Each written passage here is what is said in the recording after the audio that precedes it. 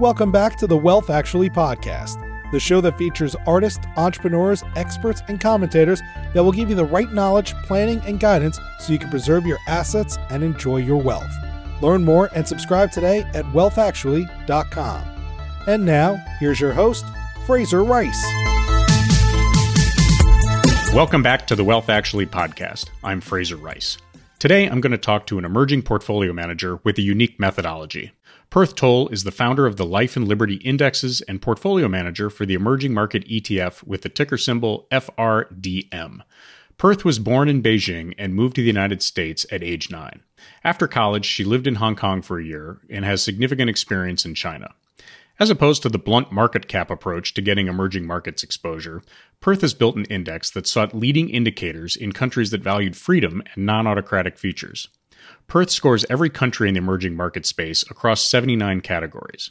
Of the 26 emerging market countries, 11 make it onto Tolle's index, including Taiwan, South Korea, and Poland. Her exclusion of China and Russia have been huge calls. We talk about her process and how she thinks about countries like Taiwan that score well but have invasion risk from less friendly neighbors. Finally, we talk about the business of setting up a fund and competing with the big boys. Here's a bit of a disclaimer. This is not investment advice, and I am not endorsing the fund. This is an interview with a portfolio manager with a new way of thinking. Welcome aboard, Perth. Thanks for having me. Well, thank you for coming on. I've been meaning to have you on the podcast for many, many months, and you are extremely popular, and I was waiting for a lull to come about, and we got the exact opposite of that with Russia, Ukraine. And so we actually have a lot to talk about, which is a lot of fun. Yeah. So just set the stage for us as far as the emerging markets world that your fund plays in and what that looks like for the investment community.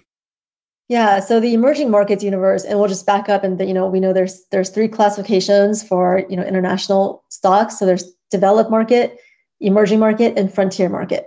So emerging markets are markets that historically we've known as, for example, the BRICS, Brazil, Russia, India, China, South Africa, and so forth.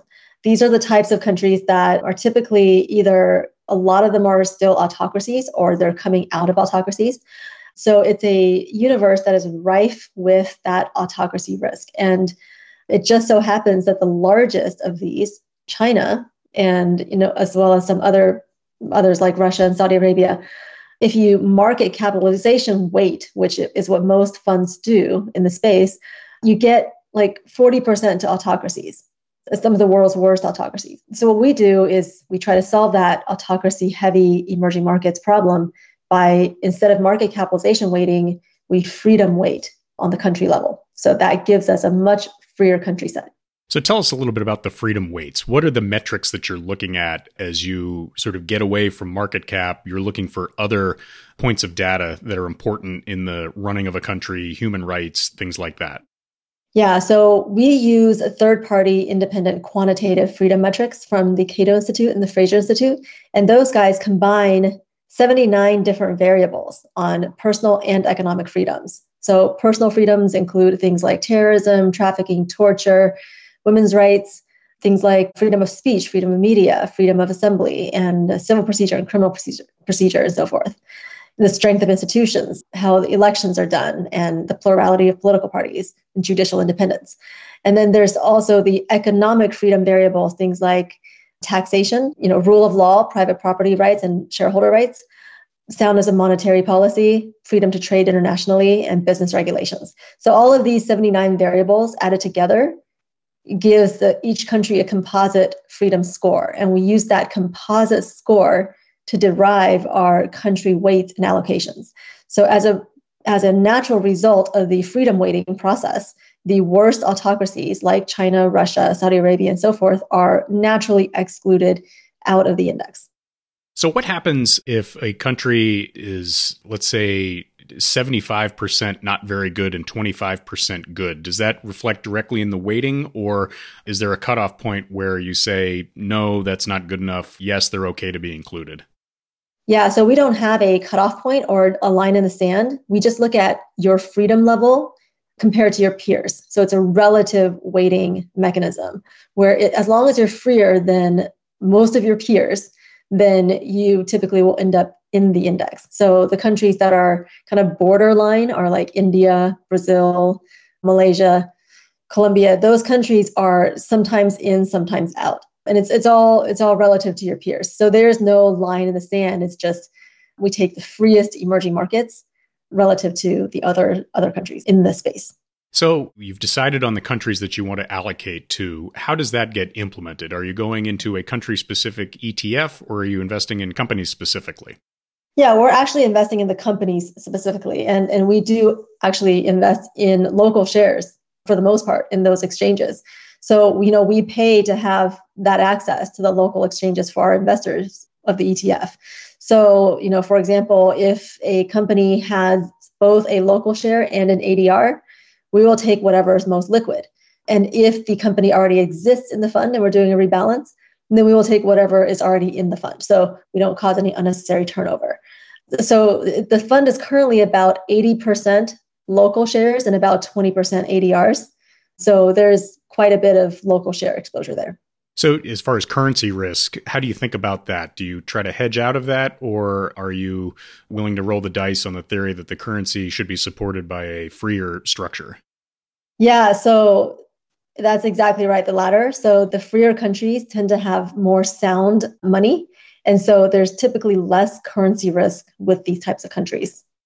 So it's such a novel concept to me. It's such a different set of criteria used to sort of think about the geopolitics and some of the other situations that are around the world. What is the landscape of a typical ETF in the emerging markets or a typical manager? How do you differ from them? Yeah, so a typical emerging markets manager, whether it's passive or whether it's active, typically will benchmark to something like the MSCI Emerging Markets Index. And I would say actually 99% probably do. So that index has currently about 32% in China. It no longer has much to Russia after the Russian stocks became completely uninvestable. And it'll typically have about 3% to Saudi Arabia. Now that Russia is not in there, China and Saudi Arabia's weight, as well as the other countries, will increase. So typically with a emerging markets fund that either tracks or benchmarks the MSCI Emerging Markets Index or even the FTSE, you will have a lot of concentration to some of these countries that have very poor human rights records and very poor kind of institutions, rule of law, and investor protections. And I think we're seeing that now with China especially. I believe it's Jake that tweeted last night how the MSCHI index, which is both onshore and offshore shares, it's a good measure of the China market, since its inception in 1992, is approaching a 0% nominal annual return. So it's basically returned almost nothing since 1992. And if you think about it, during that time, China experienced tremendous growth. And that growth came from an increase in freedom levels from the time of Mao, right? So they had Cultural Revolution, the Great Leap Forward, where literally tens of millions of people died in famine because the policies were so poor. They improved from that abysmal policy landscape to what they had in the last 30 or 40 years, which is a huge, drastic improvement over that famine period. So that created this huge economic growth in the country. And the GDP, whether we believe their numbers or not, let's say it's somewhat correct, has been growing, significantly over the last 40 years. And then last year, or I should say over the past several years, they have reversed those policies that made them prosperous. But still, looking at that time period, and that's the time period of the MSCI index, right, since 1992 to now, we've not captured any of that growth as foreign investors. And that's one of the dangers of investing in these autocratic markets that don't have rule of law and investor protections. You don't know what you're investing in. You don't know who actually owns those companies. And you're not first in line to capture those returns. So even if a company that is unfree experiences extreme growth, foreign investors aren't necessarily going to be the ones to benefit from it. Yeah, you were saying, you may not be top of line. There may not be a line at all. And you may be an interested bystander and holding a ticket to a sports event rather than an actual investment. Yeah, I think Jack Ma said before he disappeared, there is no systemic risk in China finance because there is no system in no financial system in China. So, and then he disappeared. So yeah, absolutely right. So adjacencies to autocratic nations. I imagine China and Russia not being within your investment framework because of their records has been a nice boost to results. Whereas a country like Taiwan, I think, scores very well in terms of its freedom component. What happens if you're right about Taiwan, but a neighbor like China does something that creates significant problems for that neighboring country? How do you think about that? How do you mitigate that risk? Yeah, so we have about 19% in Taiwan, and it's one of the freest emerging markets, typically been the freest. Right now, it's the second largest holding, with Chile being the first. And so Chile, Taiwan, South Korea, and Poland are typically always in the top four. We have 19%, and the EEM, which is based on MSCI, has 16% in Taiwan. So that's not a huge difference in the two with the Taiwan hold weights. Now, as far as invasion risk, the risk lies with the autocracy. So the risk there is the bigger risk is China, not Taiwan. If we see what happened with Russia and Ukraine, Ukraine is too small a market for us to see what would happen to that market. But Russia is the market that suffered the most, I would say. And looking at that as an investor, I would be concerned about having 30+% in China in my emerging markets allocation. Much more concerned than having 19% or 16% in Taiwan, depending on the index. So our, Taiwan exposure is very similar to the, market cap weighted index. So you'll have that either way. And the market cap weighted indexes will have 30+% in China, and we'll have 0 to China. So that's how we manage that risk. And that kind of happens naturally as a result of the freedom weighting. Yeah, and it's just a different way of thinking about it. That's interesting. How many countries are represented in your fund currently out of the universe? Yeah, so currently it's actually 11 countries. And this is the first year we've had 11 countries. So the number of countries are not capped, and it just depends on what the output of the algorithm is after the inputs of the scores are put in. So in the past, we've typically had 10 countries, and we have 10 holdings per country. So that's why it's called the Freedom 100, but we don't cap the countries. So right now there's 110 holdings and 11 countries in the index. How fast do your trades move? So obviously Russia and Ukraine created a very volatile situation, very quickly moving, and hopefully, sort of the autocracy scores sort of in a sense predicted that a little bit. But let's say you were working on emerging markets in the rest of Europe and things start moving at a different pace. Is there a lag in terms of the information you get from that feeds the algorithm in terms of to when you'd be able to put trades in? Yes. So freedom is typically a leading indicator, right? So all of these things with China and Russia, our metrics have prevented us from being exposed to. So you can see that it does work as a leading indicator. Now, we do have a mechanism in the rule book that's called it's a rule called the Freedom Decline Momentum Rule, which says that if the freedom score in a particular country declines too quickly, that it will be kicked out of the index, even if it's currently in there. So the only country that's ever triggered that rule was Turkey. And that was in 2018's rebalance. So the fund has been around since 2019. The index has been around since 2017. So in the 2018 rebalance of the index, Turkey got kicked out of the constituents because they had a more than 5% drop in a scale that we use in that year. So if it declines too quickly, we do have that rule that will catch the very fast declines, because what we found is that freedom increases happen gradually and freedom declines happen much faster. So we want to catch that on the way down and it's like a stop loss and not be exposed to the aftermath of that. Right. So before we talk about the business of running a fund, how does the U.S. score on these metrics? Obviously, the U.S., I'm biased. I think it's the greatest country in the world, but I'm also not blind to the fact that there are lots of different problems. Does it score well compared to our neighbors and other emerging markets? It's about on par with Taiwan. So I believe Taiwan is actually a little higher, but I have to look it up to be sure. I don't know what it is this year, but it's typically been around 11 or 12 out of 162 in the world. It has seen declines due to the, certain things in recent years, like war on terror, war on drugs, things like that.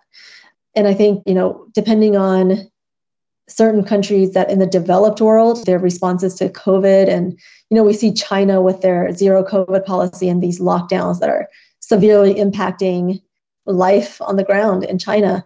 So what we experience in developed world is nothing compared to that, but it did come very close at certain times, right? So that impacts scores on things like freedom of assembly or, other type of variables. So we'll see how that affects the scores in some of these developed markets, but that is I would say a transient effect, and hopefully everybody's in the developed world back to normalcy now. Cool. So you're coming up on 3 years of being a fund and having performance and so on.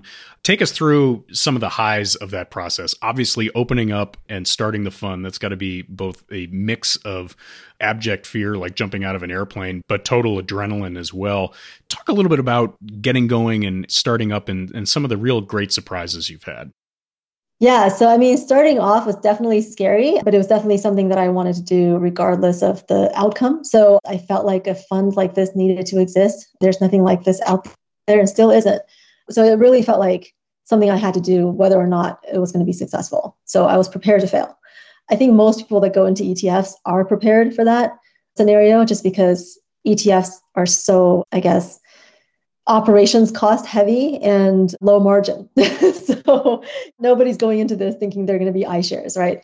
So yeah, it's very difficult also for independent issuers to be able to get off the ground. So I felt extremely fortunate that this, we were able to bring this to market and that the market responded to it in a way that, they appreciated the product. And the best part of this is getting feedback from clients and advisors saying, the relief and joy of our clients when they hear how we allocated for them in the emerging markets after all this happened.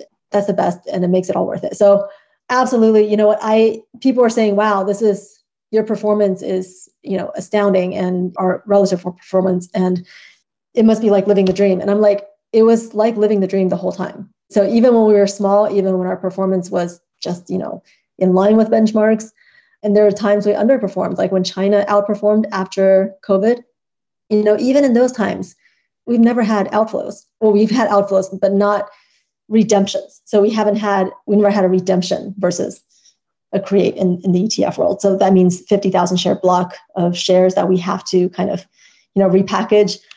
We never had that. So even during COVID. So, I'm very fortunate that I think the people that are investors that choose to invest in us invest for two reasons. One, they want to align their emerging markets investments with their values. And two, they believe that freer markets will outperform. And that thesis has been proven in this short period of time, which I didn't expect at all. I thought it would take literally decades for that freedom premium to show.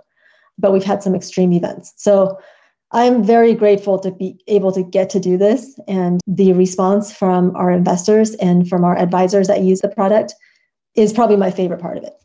Well, it's one of those things. May you live in interesting times. That we certainly got that. And that sounds like it's been a nice stroke of luck for you to be able to launch and prove the concept and to be able to, as you say, demonstrate the outperformance based on your thinking and then have that align well with other people's values as well. This slots in my mind very neatly in sort of ESG thinking from any sort of capital allocation perspective. Has that been your experience? I'm sure that's some of the feedback you've gotten from chief investment officers and other allocators.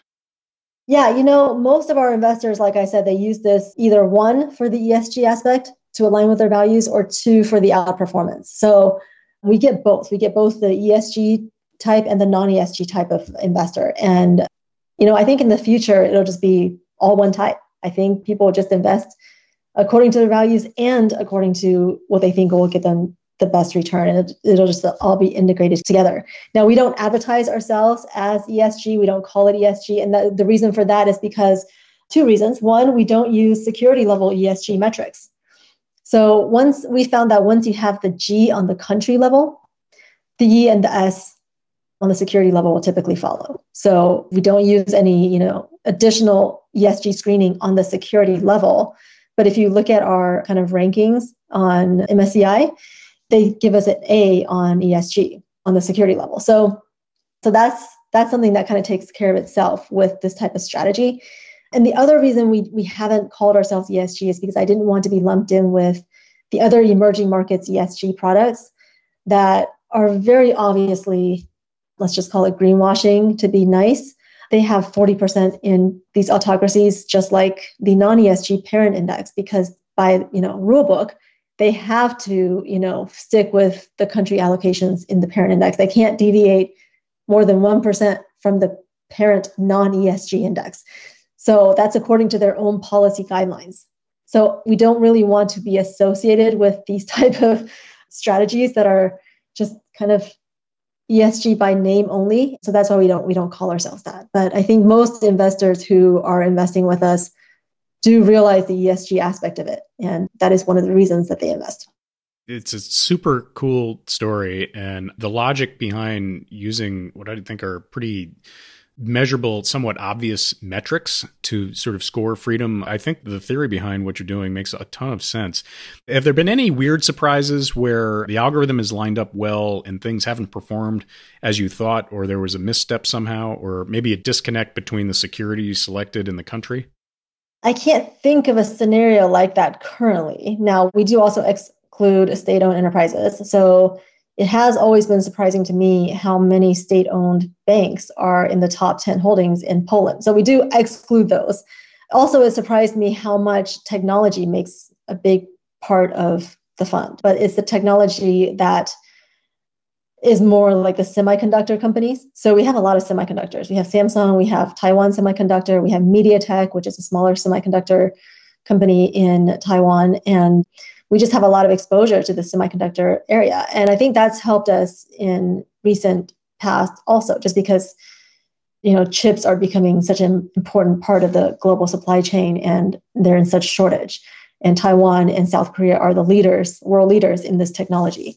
China has their companies, but they're about 5 years behind in the chip technology. So I think that the freer markets do tend to respond to whatever the demand is globally. So even if the demand is in a more unfree market, the freer markets typically can capture that and respond to it and benefit from it. So for example, when China had their huge push into electric vehicles, and there were all these government subsidies for electric vehicle companies, Chile, a company in Chile called SQM, pivoted from mining mostly copper to mining mostly lithium to provide lithium for the batteries.